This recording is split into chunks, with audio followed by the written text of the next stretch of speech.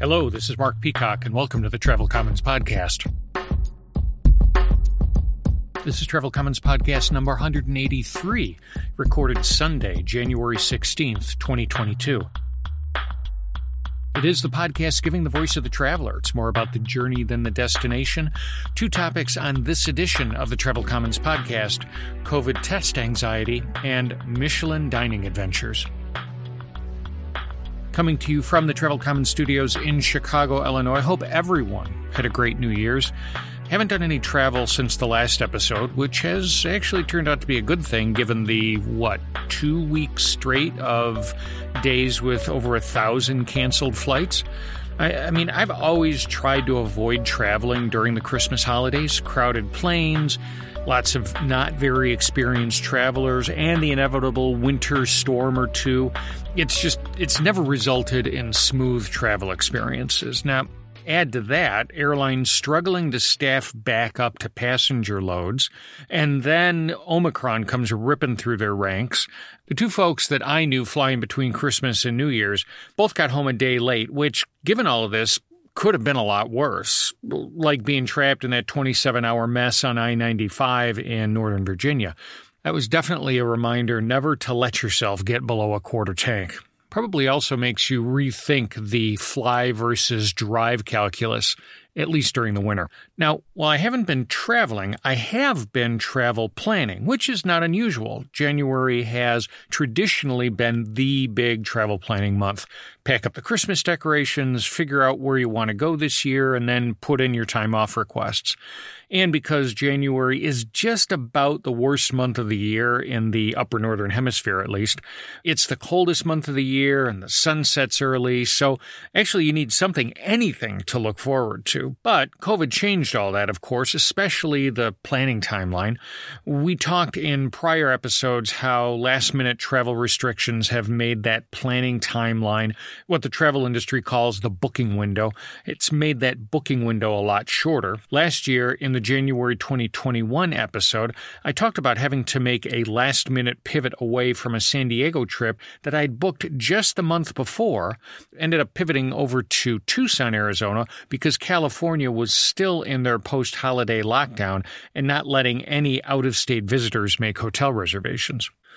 I thought this year I'd revert back at least a little bit to the old patterns and do a bit more long-term travel planning, looking at Kayak's flight search trends, where they now compare current flight search volumes to actually the pre-pandemic levels. So in this case, comparing 2021 to 2019, I seem to be an optimistic outlier because their search volumes have cratered versus 2 years ago. Eyeballing their trend chart, I'd say it's down, something like around 50%. Though then switching over and looking at Google's Hotel Insights page, now, maybe I'm not so far out of the fat part of the curve. Their hotel search trends seem to be recovering, which I have to tell you kind of sort of maps into our plans. In February, we're driving down to Louisville rather than flying, giving the airlines a couple of months to unscramble their operations. And after that, then getting on planes to New York in March, Santa Fe, New Mexico in April, maybe D.C. in May. But for that February drive down I-65 across the frozen tundra of central Indiana, we'll definitely be packing a couple of blankets and snacks and keeping the gas tank topped off just in case. News reports of that I-95 jam up talked about a Good Samaritan family going car to car, passing out oranges that they were bringing back from Florida. I don't know, coming back from Louisville, I'm guessing any Good Samaritan would be going car to car with a couple of bottles of bourbon and a sleeve of plastic shot glasses, which is not necessarily a bad thing. Would definitely warm you up a bit, at least.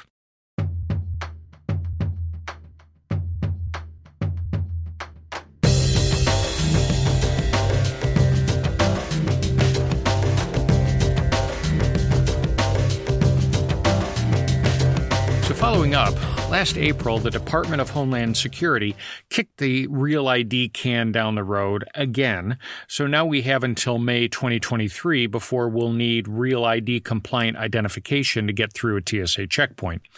Now, we don't have to get a real ID driver's license. A passport or a global entry card would work also. But last month, in December, since I had to visit the Fifth Circle of Hell, also known as the Department of Motor Vehicles, to renew my expiring driver's license, I figured I might as well get the real ID version. And why not? In Illinois, the real and non-real ID driver's licenses cost the same. You go through the same lines. The only difference was that it took, maybe 3 extra minutes for them to scan my Social Security card and the documents I used to prove my address, which, if I'd kept in mind, kind of the distributive property of cybersecurity, which kind of goes along the lines of any data entered into a system will eventually be hacked and then distributed on the dark web, I would have used something a bit more innocuous than my bank statement. But now I have a driver's license with a requisite gold star in the upper right corner, just in case DHS is really serious about the real ID deadline this time. In the last episode, I talked about finishing up my global entry renewal, and so with that done, last week I sent in my passport into that void that is the U.S. Passport Agency for renewal. I don't have any international travel planned right now, but I have to tell you I'm very uncomfortable to be without my passport. And I don't know why, but I am. And I have to tell you that this discomfort is only amplified by the 8 to 11 week processing time that the State Department is now quoting. It's also reminded me that it's been 10 years since my most embarrassing travel cock-up, letting my backpack with my sons and my passports get stolen from the overhead rack of the train to Brussels Airport. I told the whole story in episode 98 about what a stupid, what I called the rookiest of rookie mistakes it was, and how it could have been worse but for the very pleasant and helpful Brussels Airport Police and U.S. Embassy staff. And also that my son and I then got a couple of extra days in Belgium drinking beer. But I did learn the lesson. I've kept my passport on my person when traveling ever since. It's funny sometimes how travel can prepare you for things back home. Back in episode 180, talking about our travels through Italy, I walked through what were back then the most stringent vaccine passport requirements around. You needed to show an EU Green Pass on your phone, or for us, our CDC vaccination cards to get into restaurants, bars, airports, train stations. And so when Chicago started doing the same thing on January 1st, well, we were ready. No big deal. Actually, in some ways, Chicago's easier than Italy. Showing a picture of my CDC card is quicker than waiting for someone to scan a QR code. But here, and in New York City and Washington, D.C., there's an extra added step that there wasn't in Italy, having to show a picture ID that matches to the vaccination card. If I hadn't had to send my passport in, maybe I'd just do what I did in Italy, carry my CDC card in my passport. Then I could pull them both out, picture ID and CDC card, hopefully in one suave and graceful move, and, then be done with it. Back in the November episode, I said that I'd already gotten status rollovers from Marriott, Hilton, and IHG. The IHG one being kind of interesting because I don't have any status on IHG, so I don't know exactly what they rolled over. But anyhow, all those letters extended my current level in their frequent sleeper programs for the third time now. They expire in February or March of 2023. And I figured that was the end of it. So when I received a note from Southwest in mid-December with the subject line, "Surprise, A-list status extended," yeah, it was pretty accurate. I was very surprised. I hadn't expected any airlines to extend status. They all seemed instead to be lowering their qualification clip levels. So, hey, thanks to Southwest. I'll be using this flight status on my flights to LaGuardia and to Albuquerque. Also, because I still have some 2020 pandemic cancellation credits that are about to hit their disappearing 2-year birthday. Hey, Southwest, any chance you can extend that expiration date too? And just to spin the propeller on the top of my travel tech beanie hat for just a sec, Over the past couple of trips, I've noticed that my briefcase, my messenger bag, has finally passed a tipping point. I now have more electronic devices needing the newer USB-C cord than the original USB-A cord. I told you this was going to be a propeller spin. The USB-C cord invasion started with the iPhone 11 Pro. It was another cord to carry, but actually occasionally it came in handy, like when Hertz gave me a birthday upgrade a few years back to a Mercedes A220. That Mercedes only had the smaller USB-C plugs in it. But then the briefcase invasion picked up speed with each upgrade. First, it was my new Bose headphones. Then when I upgraded my battery pack, my power bank. Then again when I got my MacBook Air. And then again squared when I got a pair of cheap Anker earbuds last Amazon Prime Day, which led me finally to replacing my dual USB-A power adapter for one with two USB-C plugs and one USB-A for my old Samsung tablet that just will not die. But I still have to carry an old iPhone USB-A cord for those times when all that's left on the Hertz lot is that 3-year-old Chevy Malibu. And hey, if you have any travel stories, questions, comments, tips, rants, the voice of the traveler, send them along. Comments, COMMENTS at travelcommons.com. You can send a Twitter message to M. Peacock, post your thoughts on the Travel Commons Facebook page or Instagram account at Travel Commons, or as always, you can post your comments on the website at travelcommons.com.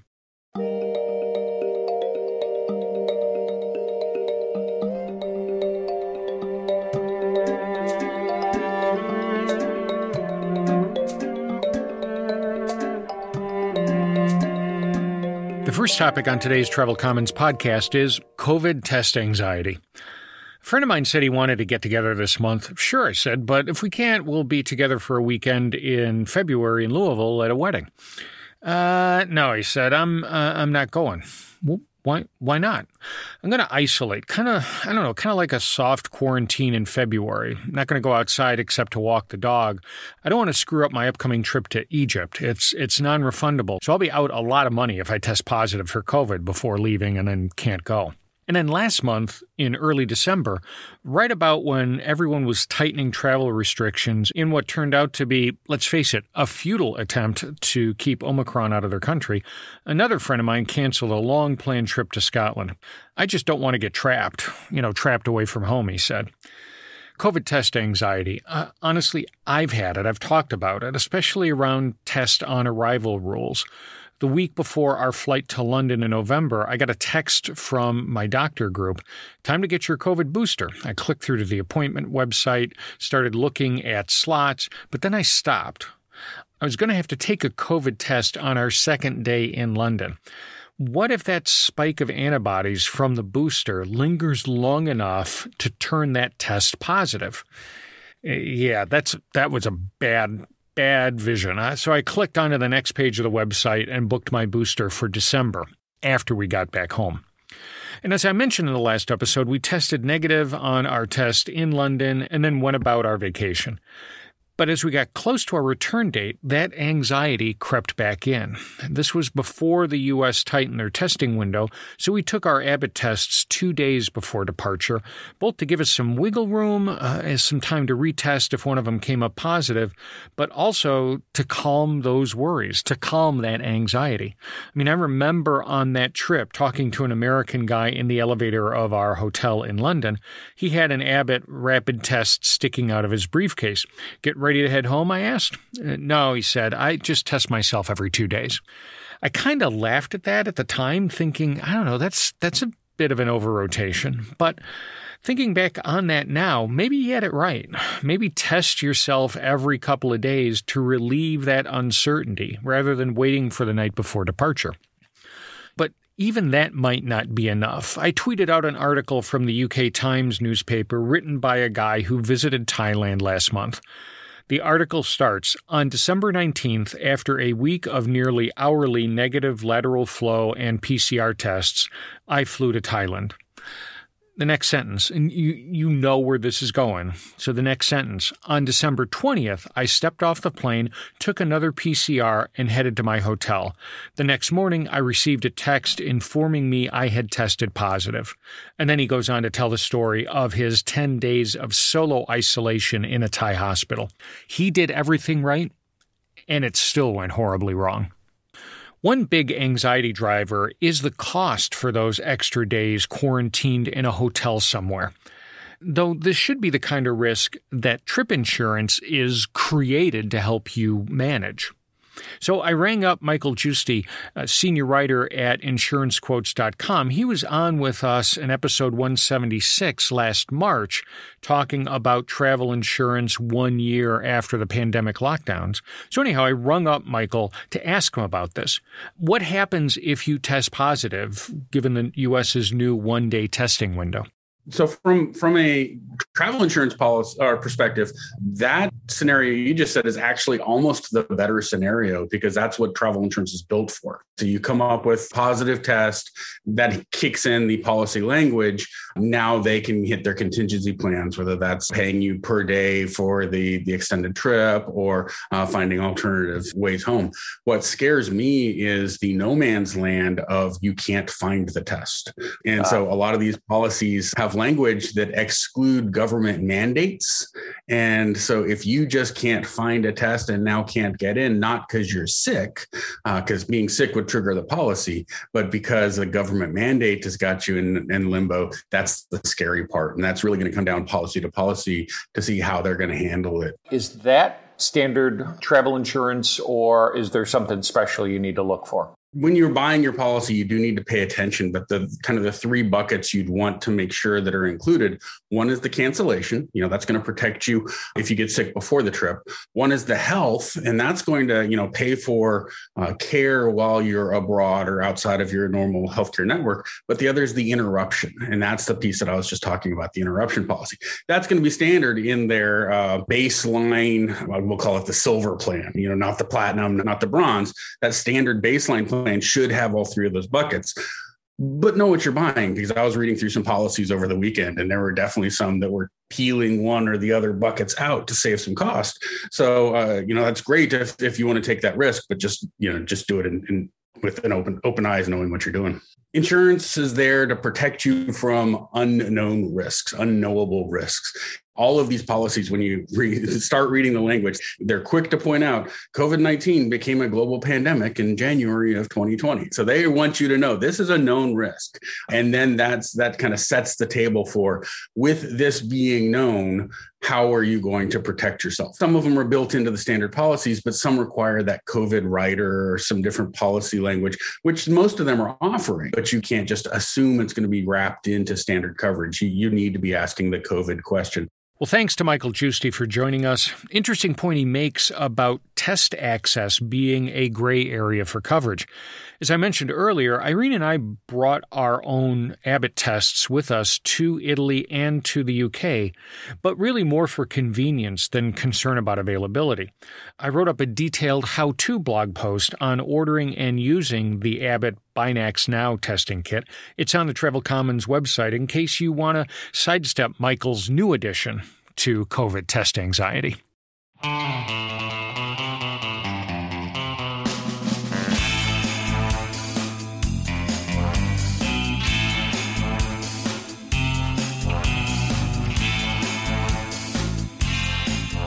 The second topic on today's Travel Commons podcast is Michelin dining adventures.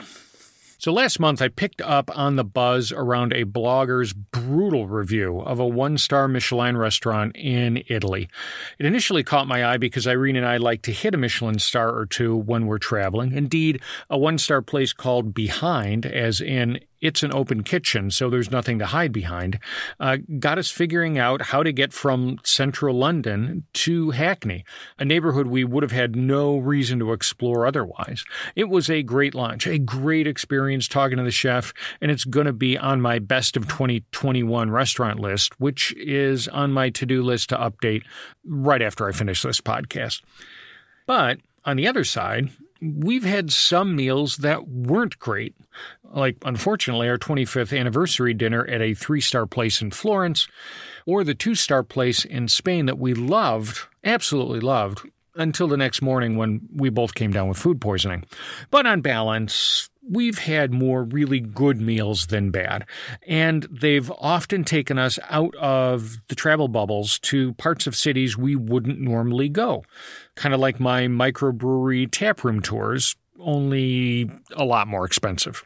So when I saw the title, "We Eat at the Worst Michelin-Starred Restaurant Ever," it got my attention. First, what restaurant is it, so we can avoid it? And the second, what made it the worst ever? Because, look, that's a big claim. But then I see the full title with the restaurant, Bros, in Lecce, Italy. We're not going to be able to skip it because we ate there in mid-October, the night after our Puglia bike tour ended.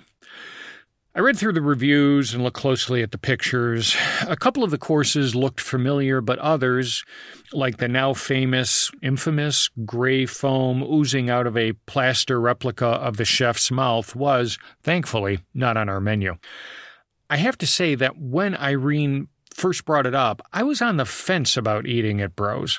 The reviews I could find were very mixed, and as with most all Michelin places, it wasn't a cheap ticket.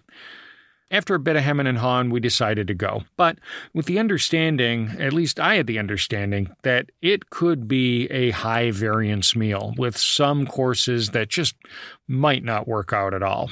I think the oyster with rancid fat was that dish for Irene. I didn't love it, but at least it didn't trigger a gag reflex like it did for Irene. That's certainly not what you hope for, and I'd guess that's probably not what the chef was hoping for either. But it was only that dish. The rest was fine. Like I said, we went to Bros eyes wide open, expecting an edgy, experimental food experience, and definitely not a standard 3-course fine dining Italian meal. And that's pretty much what we got. We walked out thinking, well, that was interesting. Not bad, and certainly not the worst 1-star meal I've ever had. But, though probably it was in the bottom quartile. And as you might guess, Bros won't make it on that Best of 2021 list update. So why didn't this blogger, a James Beard award-winning writer, come in with kind of a similar set of expectations? I mean, who knows, though we do know that outrage porn drives clicks, which for her also drove some high-profile TV interviews, which probably helped move a couple copies of her book. And since no publicity is bad publicity, I'm guessing that it was a net positive for the restaurant also. But why did we pay what was a lot of money for a meal that I thought might be a complete train wreck? I mean, I walked past a lot of places in Lecce that I know would have put a good meal down in front of us for a lot less money. At some point it becomes less about food and a bit more about the experience, less about stomach, more about brain. It reminded me of something Josh Glenn said in the last episode when we were talking with him about the language of adventure. I mean, an adventure is, and that word comes from the Latin meaning to arrive unexpectedly. That's actually a really important sort of philosophical piece for me as I was going through this. The idea that you can have a trip that's not an adventure if nothing unexpected happens, and if you don't take enough risks to allow things unexpected to happen.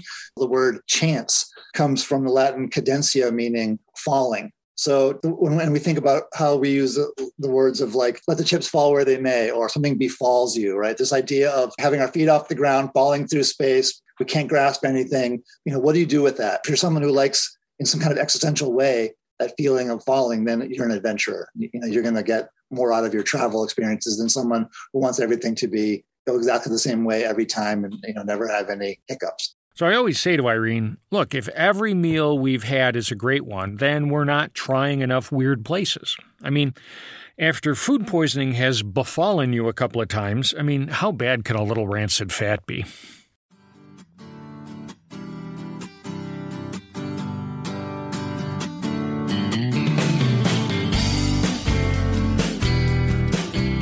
Okay, that's it. That's the End of Travel Commons podcast number 183. I hope you all enjoyed the show. I hope you decide to stay subscribed. As always, you can find us and listen to us on all the major podcast sites, Apple Podcasts, Spotify, Stitcher, SoundCloud, Google Podcasts, Amazon Music.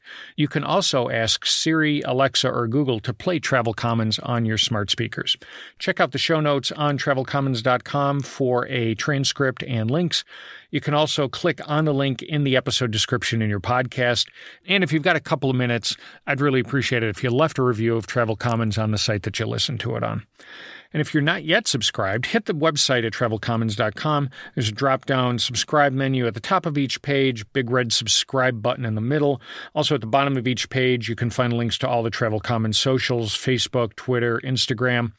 If you've got a story, thought, comment, gripe, the voice of the traveler, send it along. Text or audio file, comments, COMMENTS at travelcommons.com, and Peacock on Twitter. Write them on the Travel Commons Facebook page or Instagram, or post them on the website at travelcommons.com. Thanks to everyone who has taken the time to send in emails, tweets, and post comments on the website. I really do appreciate it. And until we talk again, stay safe, and thanks for stopping by the Travel Commons. Bye now.